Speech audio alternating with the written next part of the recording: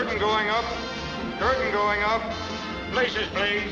Overture, stand by. Ladies and gentlemen, she comes to you from the cornfields of Indiana. She loves the Constitution more than she likes most people. Allow me to introduce Shouse in the House.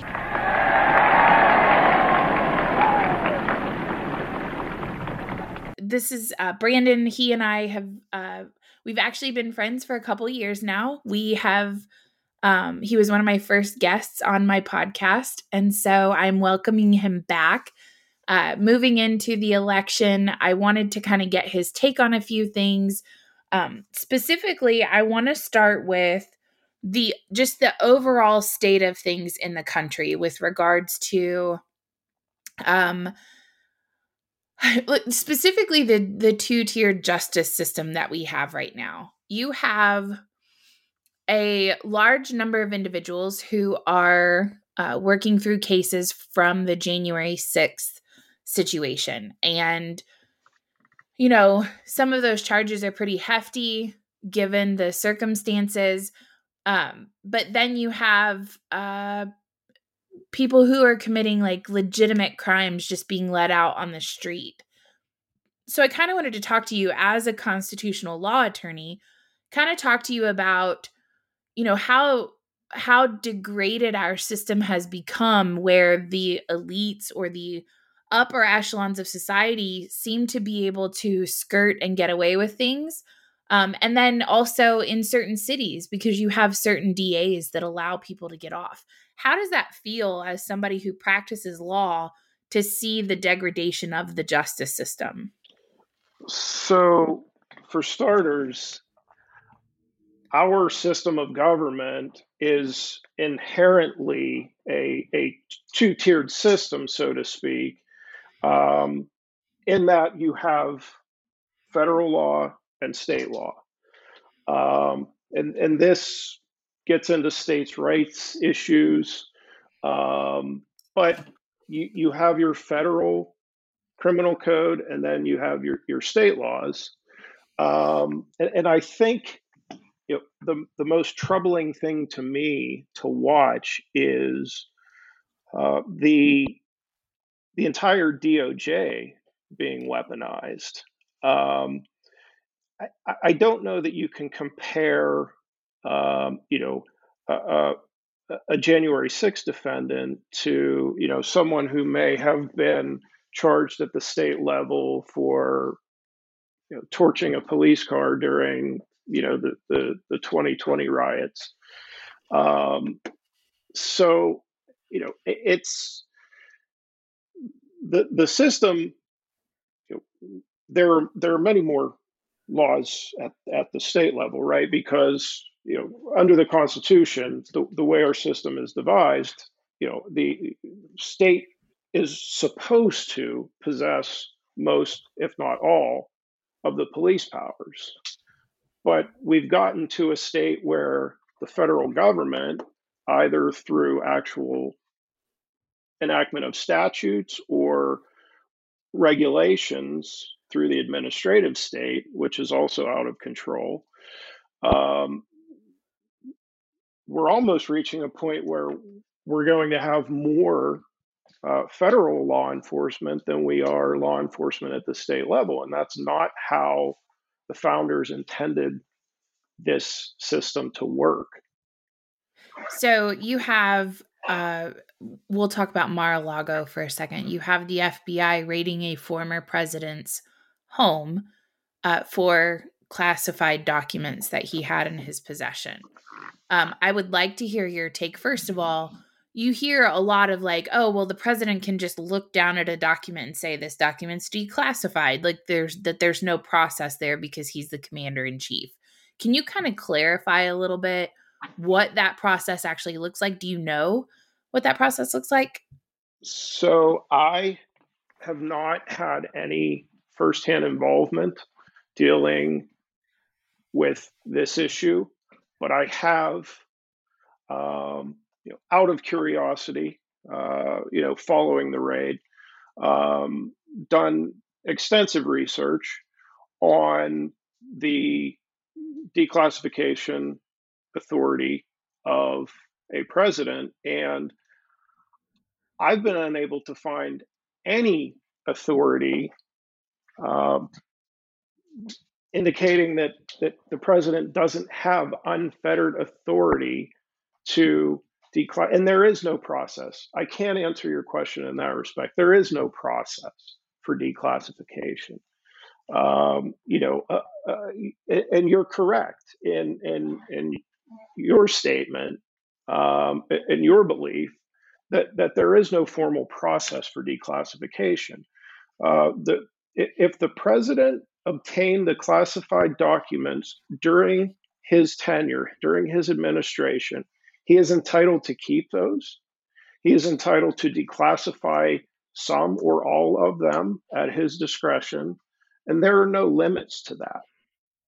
So the whole premise of this raid, the execution of this search warrant, and I'll touch on that briefly. You know, I read the affidavit I'm sure most people have, and it is so egregiously broad in scope. You know, I was a police officer for 10 years.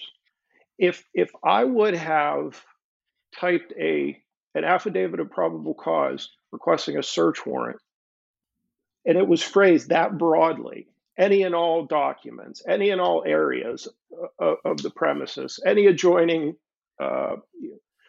property, just that a judge would have laughed me right out of the courtroom, probably scolded me in the process.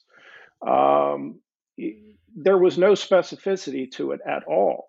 The search warrant application was just a boilerplate. Hey, we want to go in and see what we can find, essentially. And a judge signed off on it. And I'm sure there was judge shopping involved. You know, I'm sure the agents who drafted this affidavit, probably at the direction and under the supervision of Merrick Garland, you know, you always know who the friendly judges are. Right. And certainly that was borne out once the facts started to emerge, as to who the district judge. I don't believe it was a district court judge. It was a district magistrate judge who signed off on the search warrant. I mean, and I'm sure there was no scrutiny at all. And I'm sure those agents knew when they walked into the judge's chambers that there would be no scrutiny. So they knew that they didn't have to be particular in, you know, what their stated probable cause was. I mean, they're citing articles, news articles, you know, they're citing, you know, comments that people made on Twitter as the basis to search the home of a former United States president. It's breathtaking. And I mean, from an objective perspective, I did vote for Donald Trump in both elections, but for me, it was much more, you know, lesser of two evils situation. And I was proud of some of the things that he accomplished while he was in office. That's why I voted for him a second time. But it feels very much like election meddling. Like, it's no different than what we talk about Russia or China, you know, meddling in our elections, creating mis or disinformation. That's what this feels like. You're making it seem as if, just like when he ran in 2016, that there was Russian collusion, that he partnered with Russia to affect our election. There are people today who still believe that. Well, and that is the whole point of these campaigns. It was the driving force behind the Russia hoax, and it's certainly the driving force behind these endless investigations and you know, potential criminal charges that are never going to come. They may. I mean, he may end up being indicted. but they know it won't go anywhere. And that's not the point. They don't ever expect to convict Donald Trump of committing a crime. That's not what this is all about. It's Right. exactly what you just said. It's creating this public image of Donald Trump as a lawless rule breaker, someone who thinks he can do anything he wants and get away with it. And that's because, let's face it, the majority of voters are not going to scratch beneath the surface. They're going to scroll through their Twitter feed.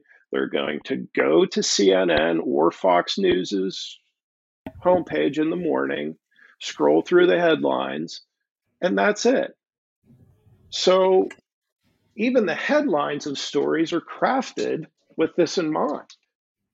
They know most people aren't going to take time to read an entire article. The Hill is the best at doing this. At writing their headlines. These headlines that they know probably 70 to 80% of people are going to read and form their strongly held beliefs based on that headline rather than actually clicking on the article and reading it. Right.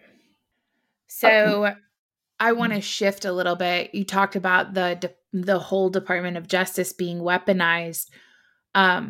You're also starting to see a huge shift with like an entity like the DHS, right? The DHS was established to combat terror outside, like terrorism against the United States, foreign terrorism. And now you're starting to see the FBI and the DHS be shifted to where now we're monitoring Americans because that's the threat to the country. Correct. And this DOJ is not only exploiting DHS's authority, but also the root of all of this really is the Patriot Act. I mean, the Patriot Act was enacted for a noble purpose at the time, but it also has been bastardized and is now being used as a political weapon to spy on opposition candidates. It's astounding. So my question to you is, like, it shouldn't be legal. You shouldn't have government entities scheduling meetings to meet with social media companies to tell them what speech to censor or what trending topics to tamper down. You literally, right before an election, tampered down by lying again about Russian collusion or Russian disinformation. And it turns out the shit that's on that man's laptop is fucking disgusting. And so who's culpable there at that point? You have the tech companies who comply with the government because they're coercing them. And then you have the government that's like, well, we can't censor speech, but we'd really like this to quiet down. And I don't understand how we as citizens are supposed to hold our government accountable when they're all in cahoots with one another. It's all just one big, massive, centralized unit of control. Unfortunately, there's no easy answer to this question. There's no easy fix because, the federal government, the Biden administration, even back to the Obama administration, has been caught red-handed so many times, doing things that are illegal, unconstitutional, but they're never held to account. And I place a lot of that blame on Republicans.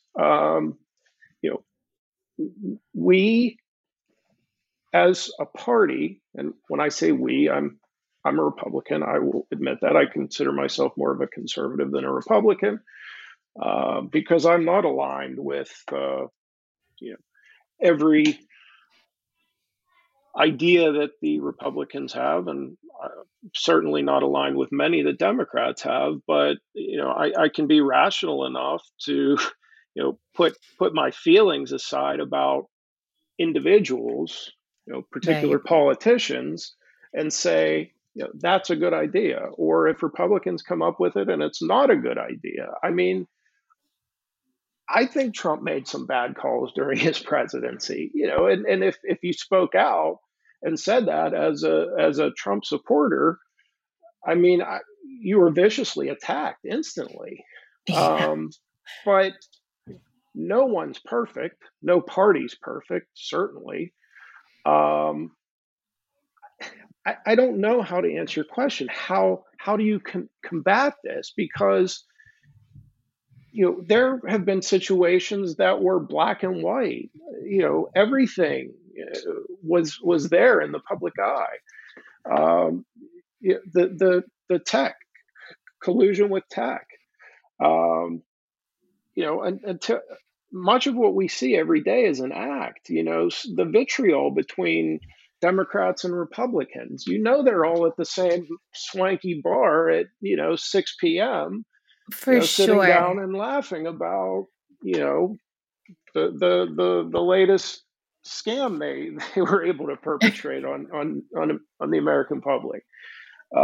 It's theater. It really is. And Congress has the power of the purse. I mean, almost every federal agency, other than the judiciary, which is a branch of government, the Supreme Court, which is obviously part of the judiciary, all of these agencies, the DOJ, HHS, everything is a creation of statute. And the Republicans in Congress, when they have control, they just sit back. They're just happy that they have control at that point, and that's good enough for them.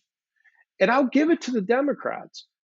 When they get into positions of They use power, it.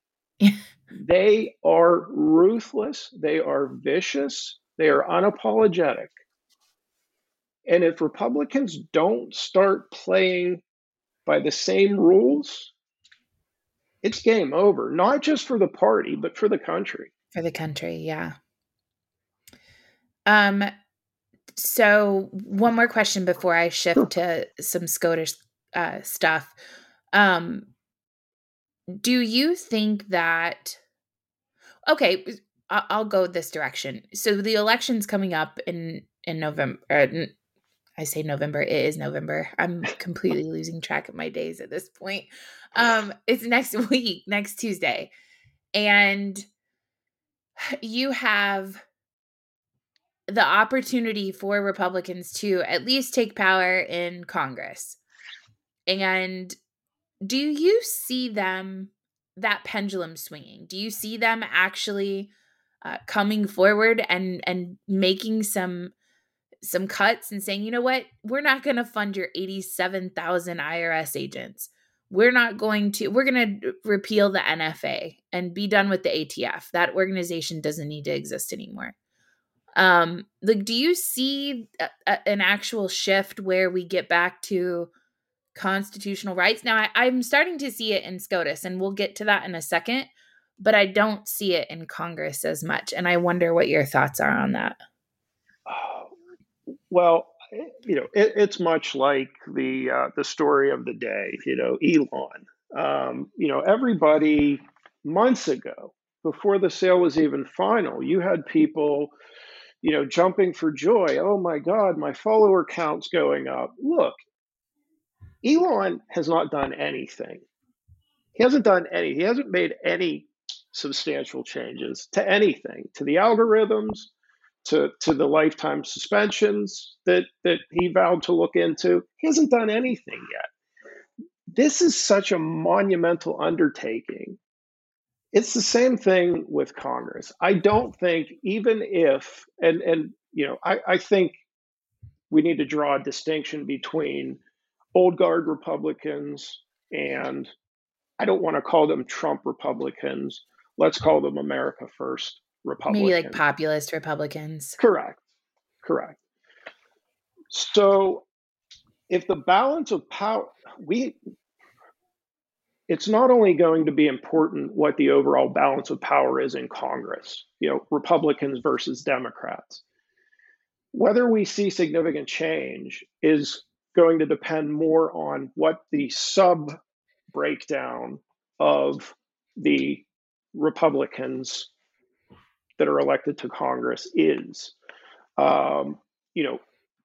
If we get 60% of new Congress members being, Romney, Kinzinger, Cheney Republicans, no, we're not going to see anything, because you might as well have Democrats, because you're going to get the same votes. You're going to get the same level of enthusiasm as you would out of Democrats. Now, if this anticipated red wave, and I don't take anything for granted. How many times have we heard this in the past, either a blue wave, a red wave, and it's not come to fruition? And I think it's very dangerous for Republicans, just to kind of go off on a tangent here. I think it's very dangerous for Republicans to throw that term out there, because, again, we can't take anything for granted. Right.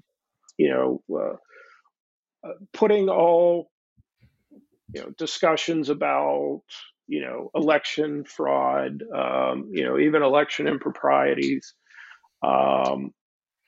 if we don't get out there and vote, I mean, that's how Hillary got beaten by the biggest underdog our political system has likely ever seen.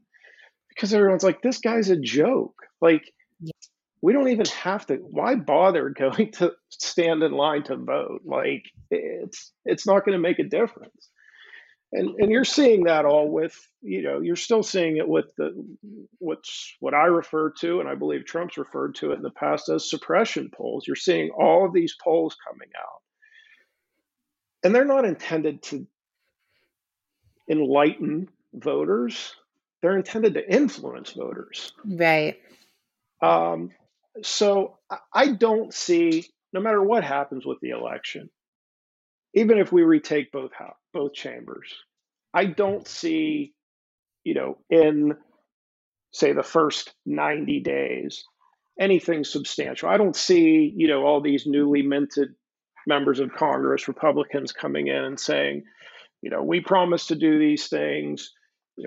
If we sent a bunch of Donald Trumps to Congress, I might think there was a possibility of that happening, but that's just not going to be the case.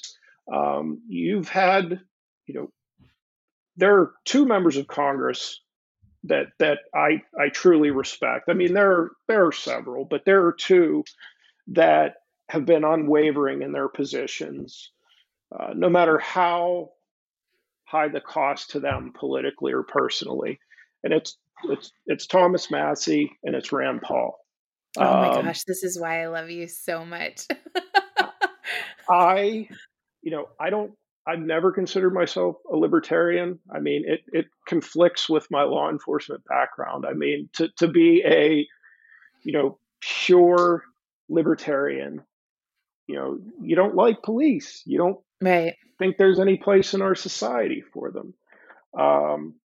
That is just, to me, again, I'm not trying to be disparaging to anyone.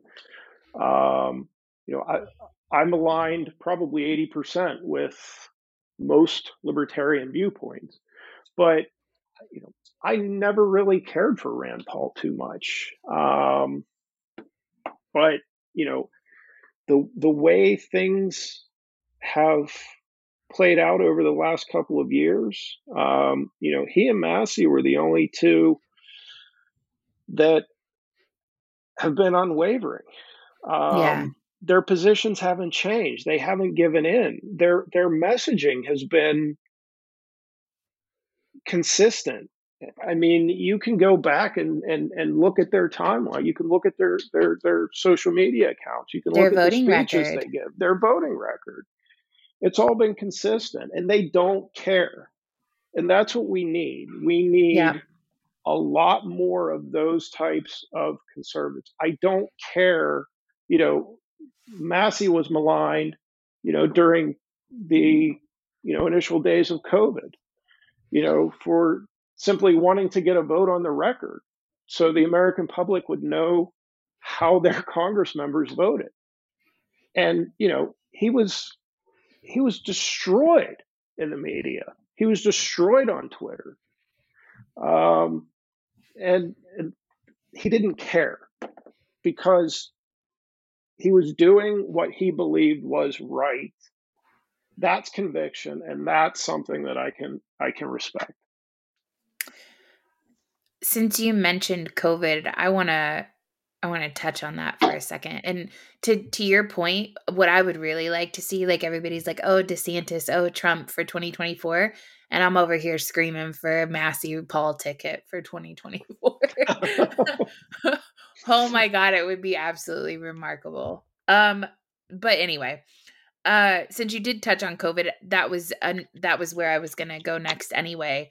Do you think that there's going to be, so in North Carolina, there's a case working right now where I think the state Supreme Court ruled that the Health and Human Services Administrator for the state can be sued in civil cases.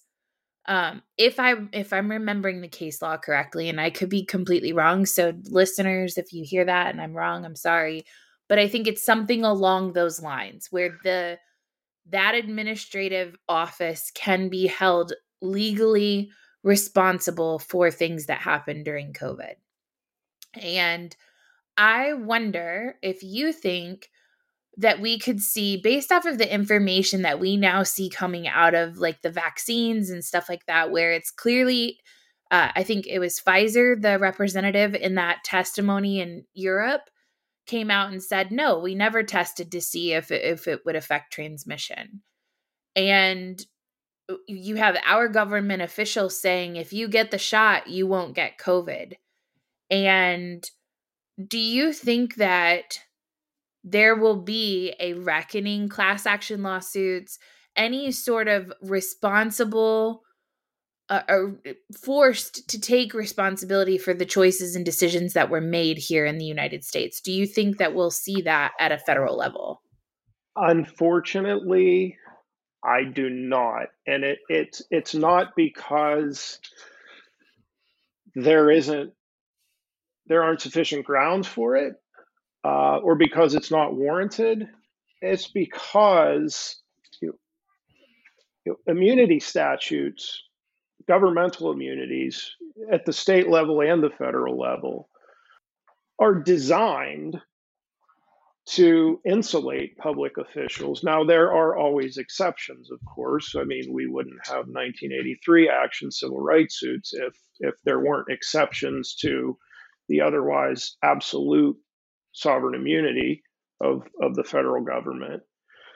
But until changes in the law are made to permit procedurally these types of suits to be brought, I don't see it happening. I mean, that fundamental change would have to happen.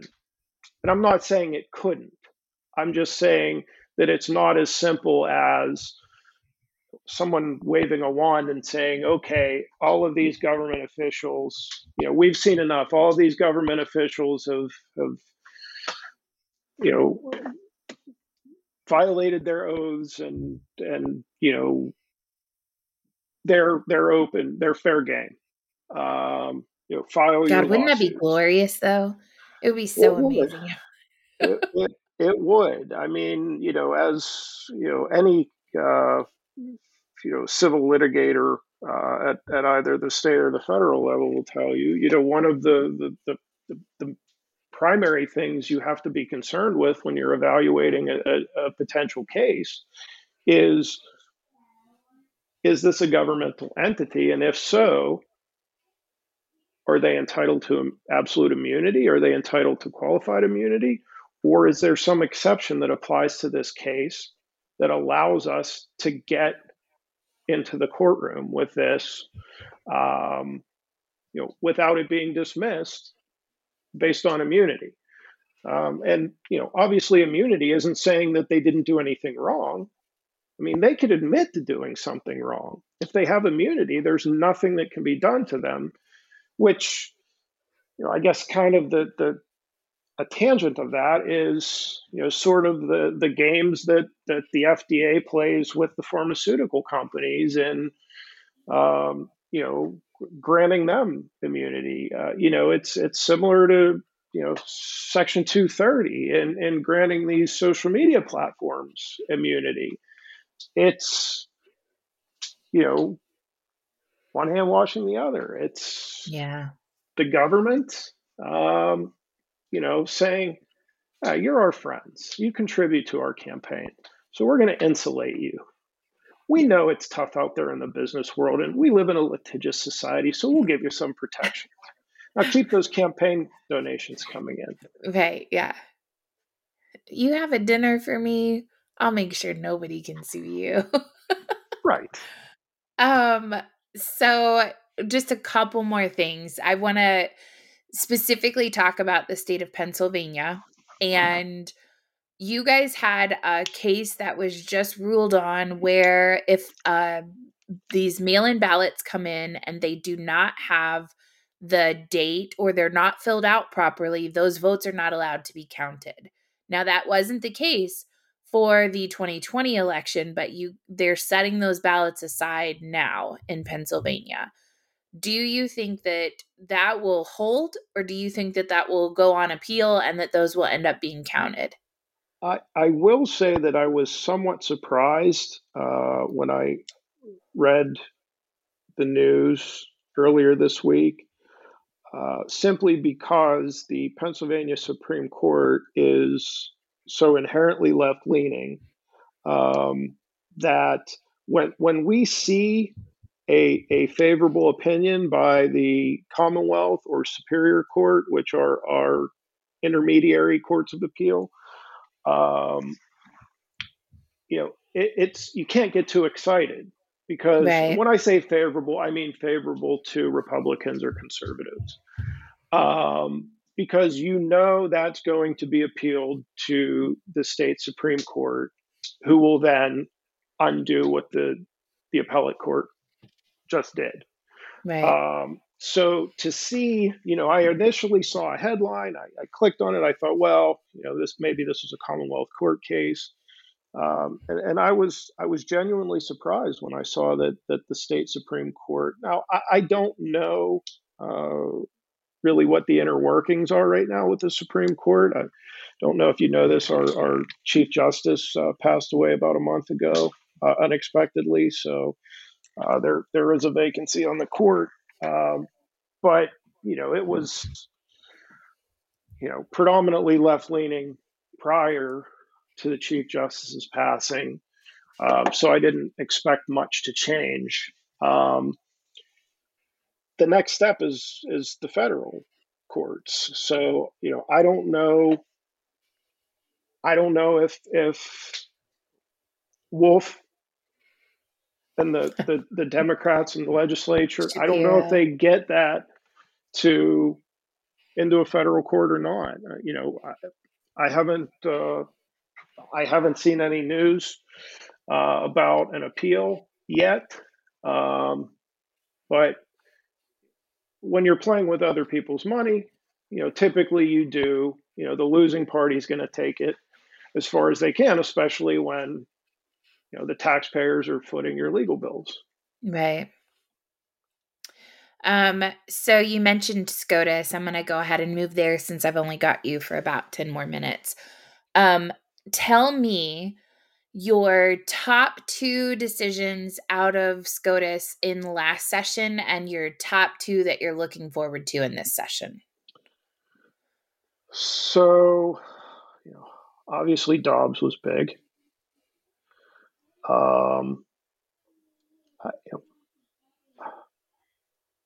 I still don't know that I've processed that decision, just because Roe v. Wade, I mean, my entire life there's been Roe v. Wade. Right. It's been at the forefront of our political discourse since it was handed down. Right. So, for that to be overturned, that certainly was, to me, just that it's a once in a lifetime thing to see. Yeah, as a constitutional attorney, I feel like that's a really cool, that had to be like a really profound and cool experience to be able to watch the system work the way that it did in that situation. Maybe I'm just projecting, but I feel like it would be. It is. It was. I hate to sound cheesy, but it was surreal. I mean, you sit in a law school classroom, and you learn, and who would ever think, years ago, sitting in that classroom discussing this case, it's almost, you take it for granted that it's law, that it's stone, it will never move. And to see it happen, it was really cool. Certainly I support the court's decision. But I would have to say, even if I were pro-choice, being a lawyer and seeing such a landmark case be overturned, and many scholars and lawyers over the past 3 decades have criticized the Roe decision. So, and I'm sure in the back of some people's minds in the legal community, there was always that possibility that because it was decided on such tenuous, shaky grounds, that it could be overturned. I don't think anybody expected it. And I'll be honest with you, I was very afraid that the leak would be successful. Yeah. I can't tell you how apprehensive I was about that, because it not only would it have been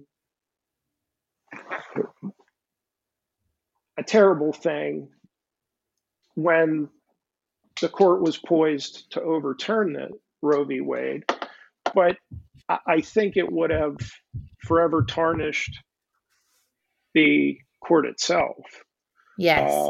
Because if this leaked opinion came out and was verified, and then the subsequent campaign of terror against the Supreme Court justices, namely Thomas, was successful, what incentive is there to not do this with every opinion? Right. Every time you don't agree because with something. If you cause a big enough scene, you're going to get your way. And I give all the credit in the world to the justices who stood their ground, and didn't allow all of this noise and these threats to influence their legally sound decision to overturn Roe v. Wade. I guess probably the other significant case, the New York gun case. New York v. Bruen. Yes. I don't know why. It's been a long day. I don't know why. You're the attorney here. You should know. Oh, my God. You're on top of things. That's, there. I just made you look really good. It's just because I'm a gun nut. I wouldn't have known the name of the case if it hadn't have been for that. Okay, top 2 that you're looking forward to. Oh, wait, hold on. Wait, I want to go back to the New York v. Bruen case real quick. So right after they made that ruling, Kathy Hochul is like, you know what? Fuck you guys. I'm going to continue to restrict and then they release like this massive number of places where you're not allowed to carry, subways, parks, that kind of stuff. So I'm curious, you have states' rights. This is where it gets interesting for me. So you have states' rights, you have federal law. And so you have Kathy Hochul being like, you know what? I see that you ruled that federally. Fuck you. We're going to do this here in our state. She's kind of thumbing her nose at the decision. So what does that look like in practice? Because the individual's right is what matters. It's not necessarily federal law or state law. It's the individual. And the right to defend yourself, the right to keep and bear arms is inalienable. So I'm curious to hear your thoughts on that, just briefly, and then we'll get to the other two, and then I promise I'll let you go because I know it's getting close. No, it's quite all right. We can run over a few minutes. I will be just fine. So yeah, this is a dangerous trend we're starting to see with government officials at the state level thumbing their nose at precedent that they don't agree with. In Pennsylvania, the subject we touched on briefly a few minutes ago, the undated or unsigned mail-in ballots. Yeah, didn't you guys have your Secretary of State or something came out and said that's okay? It doesn't matter what was said. We're not changing the way that we advise to move forward. Correct. The United States Supreme Court, I believe it was back in October, put a halt to that. They said no, you can't count those. They're to be. I don't know if the U.S. Supreme Court said the same thing as the state Supreme Court, just said that they have to be segregated and are not to be counted. The acting Secretary of State, as Hochul did, thumbed her nose, said, no, this is the way we're doing it. We don't care what SCOTUS says. And it's a dangerous usurpation of the separation of powers. I mean, for our system to work, every branch has to respect the authority of the other branches. And we're in very dangerous territory when state governors, state AGs are just simply saying, I don't care what SCOTUS said. I don't care what a federal district judge or a federal appellate court said. This is what I'm doing. And the reason it's so dangerous is because once you start to blur those lines, which you saw a lot back in the Obama era with the violation of separation of powers principles between the executive and the legislative branch. Right. And if, I guess the founders were naive enough to believe that, okay, we'll establish these branches of government and our citizenry will elect capable, mature adults who will respect each other's dominion. And the more we see of this, I think the more risk there is that, eventually what incentive is there going to be, as a member of the executive branch to, this was big back in the Obama administration with Eric Holder. They were just refusing to defend, federal laws because they didn't agree with them. Right. And you don't make the laws. You enforce the laws. You execute and enforce the laws that are enacted by Congress. You don't say, well, we'll enforce this one because we're okay with it, but we're not going to enforce that one because we're at a different place ideologically. Yeah. So and that's what you have here with Hochul saying, I don't care what the Supreme Court says. I'm going to do what I want to do. Where is the recourse? It's in a courtroom.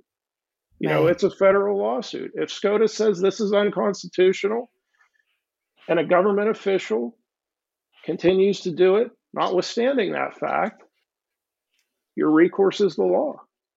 Well, and I think there's another, like we talk about the executive and the judiciary, but there's a legislative element there too. It's not a law. It was an edict issued down by the executive branch. And you see the power of the pen being utilized across the country at a federal and state level in ways, uh, largely due in part to COVID, right? We say emergency power, and man, did they really use that emergency power in Go ways that back I to just my really never timeline. expected. Go back on my timeline. I don't expect you to do this, but if you would go back on my timeline to March, April 2020, the first alarm that I ever sounded about COVID was these sweeping emergency powers.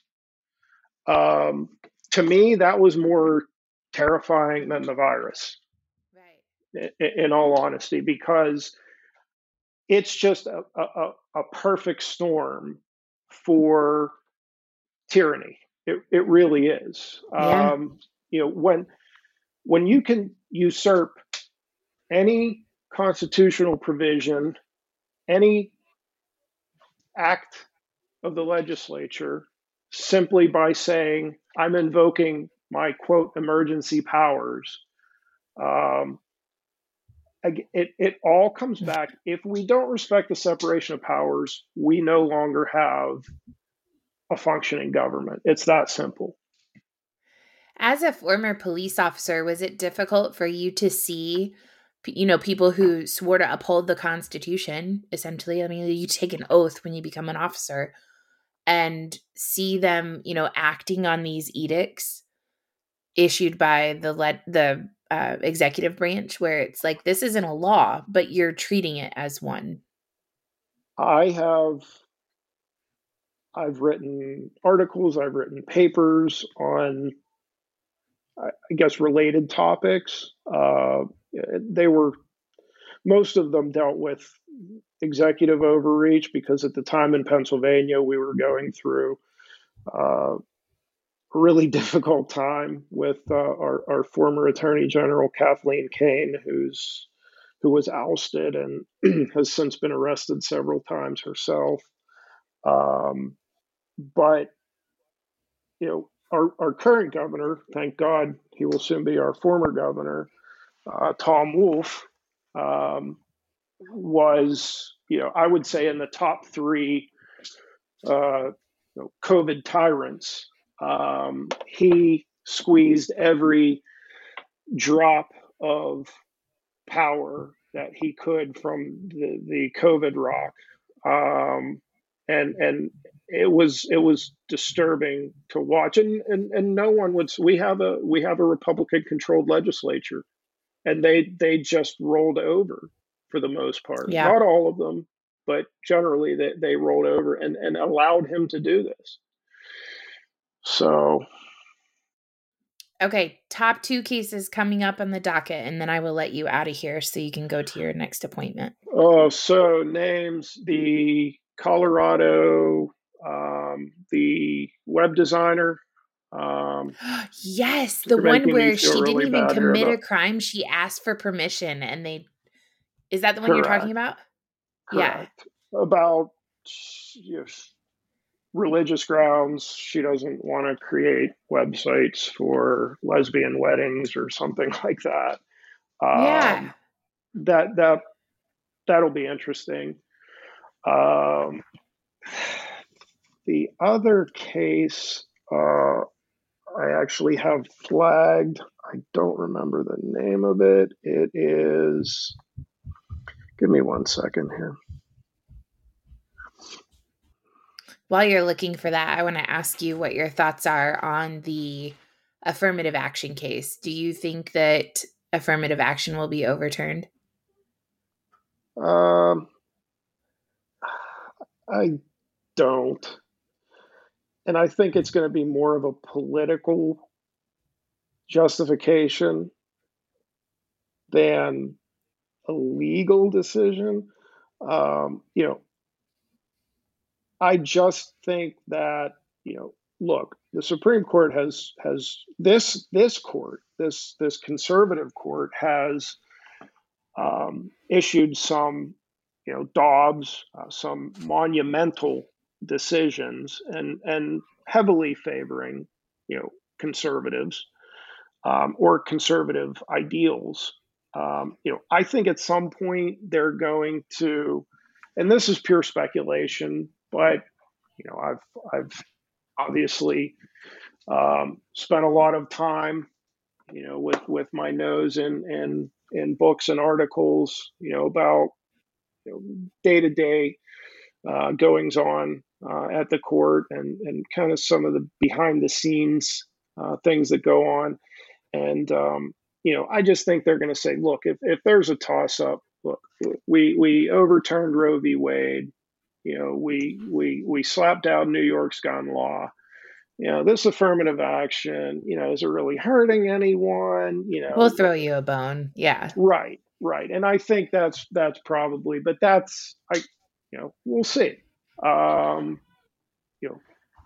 Obviously, the person or the justice who's the most critical of affirmative action and has been is Clarence Thomas. So, I don't see him as a shrinking violet, but I think some of the newer justices, Kavanaugh, Gorsuch, I think they may say, look, we've been taking a lot of heat for these decisions. Let's, as you said, let's throw them a bone. Right. So the other case I'm following is, I actually have to have these set up that I get alerts on them. Okay, now I totally know that you're a legal nerd if you have alerts turned on. I do. I say that I have notifications turned on for the Senate Judiciary Committee. So that's more nerdy than me with my SCOTUS cases. So the other one is Moore v. Harper. It's dealing with North Carolina. That's the redistricting case, right? Yeah. Okay. So explain to me what that, like, just briefly. I know I could keep you on here for like days, but just briefly touch on what that case is about, because I don't know that I really understand it. Like, it's from what I can gather, it's something about like the way that the gerrymandering took place. It was too politically motivated. So that's the only takeaway that I have from it. But that's not the issue. That's not the actual issue that the court is deciding. This, and we dealt with a similar situation here in Pennsylvania, and I know several other states have. It's dealing with the independent state legislature theory, and what Republicans are arguing under the Constitution, the U.S. Constitution, only the legislature has the power to regulate federal elections, and that state courts don't have any say. So I guess in essence, what the Supreme Court is going to have to decide in that case is whether the state courts, and this will be relevant to Pennsylvania as well, because our state Supreme Court has made several highly significant decisions regarding elections. So the question is, can a state court interfere with a state legislature's otherwise unfettered discretion over elections and election law? And that case is being heard next month? Correct. And the decision will be made in the spring, right? Yes. That's interesting because that's going to lead into the 2024 election. That's interesting. It's definitely going to have a nationwide impact. Reverberations. I mean, there's no question about it. Like I said, we've had at least 2 or 3 significant cases here between 2020 and today in Pennsylvania, where the state Supreme Court has, handed down decisions that essentially affected the legislature's ability to prescribe and oversee elections. Well, I guess I'm going to have to turn notifications on for that one too. Because I'll be interested to see how that shakes out. Okay, I know you got somewhere to be, and I have kept you 15 minutes longer than I should have. So I want to tell you thank you so much for coming on with me. Really quick, will you give your Twitter handle so that all of the people can come follow you? Sure. My handle is @brash_1. That's @BRASH_1. Awesome. Thank you so much for coming on with me. It's always a pleasure to talk to you, and I appreciate you making the time. Thank you. It was great speaking with you. Thank you so much for taking the time to listen. I hope you enjoyed this episode. If you'd like to be notified whenever we have another episode come up, please subscribe. We are available on Spotify, iTunes, iHeartRadio, Google Podcasts, wherever you listen. Please make it a great day in America. This is the country where few people leave, too many people want to enter, and dead people still vote. Take care. Praise the Lord, and pass the ammunition, and we'll all stay free. I know not what course others may take, but as for me, give me liberty or give me death!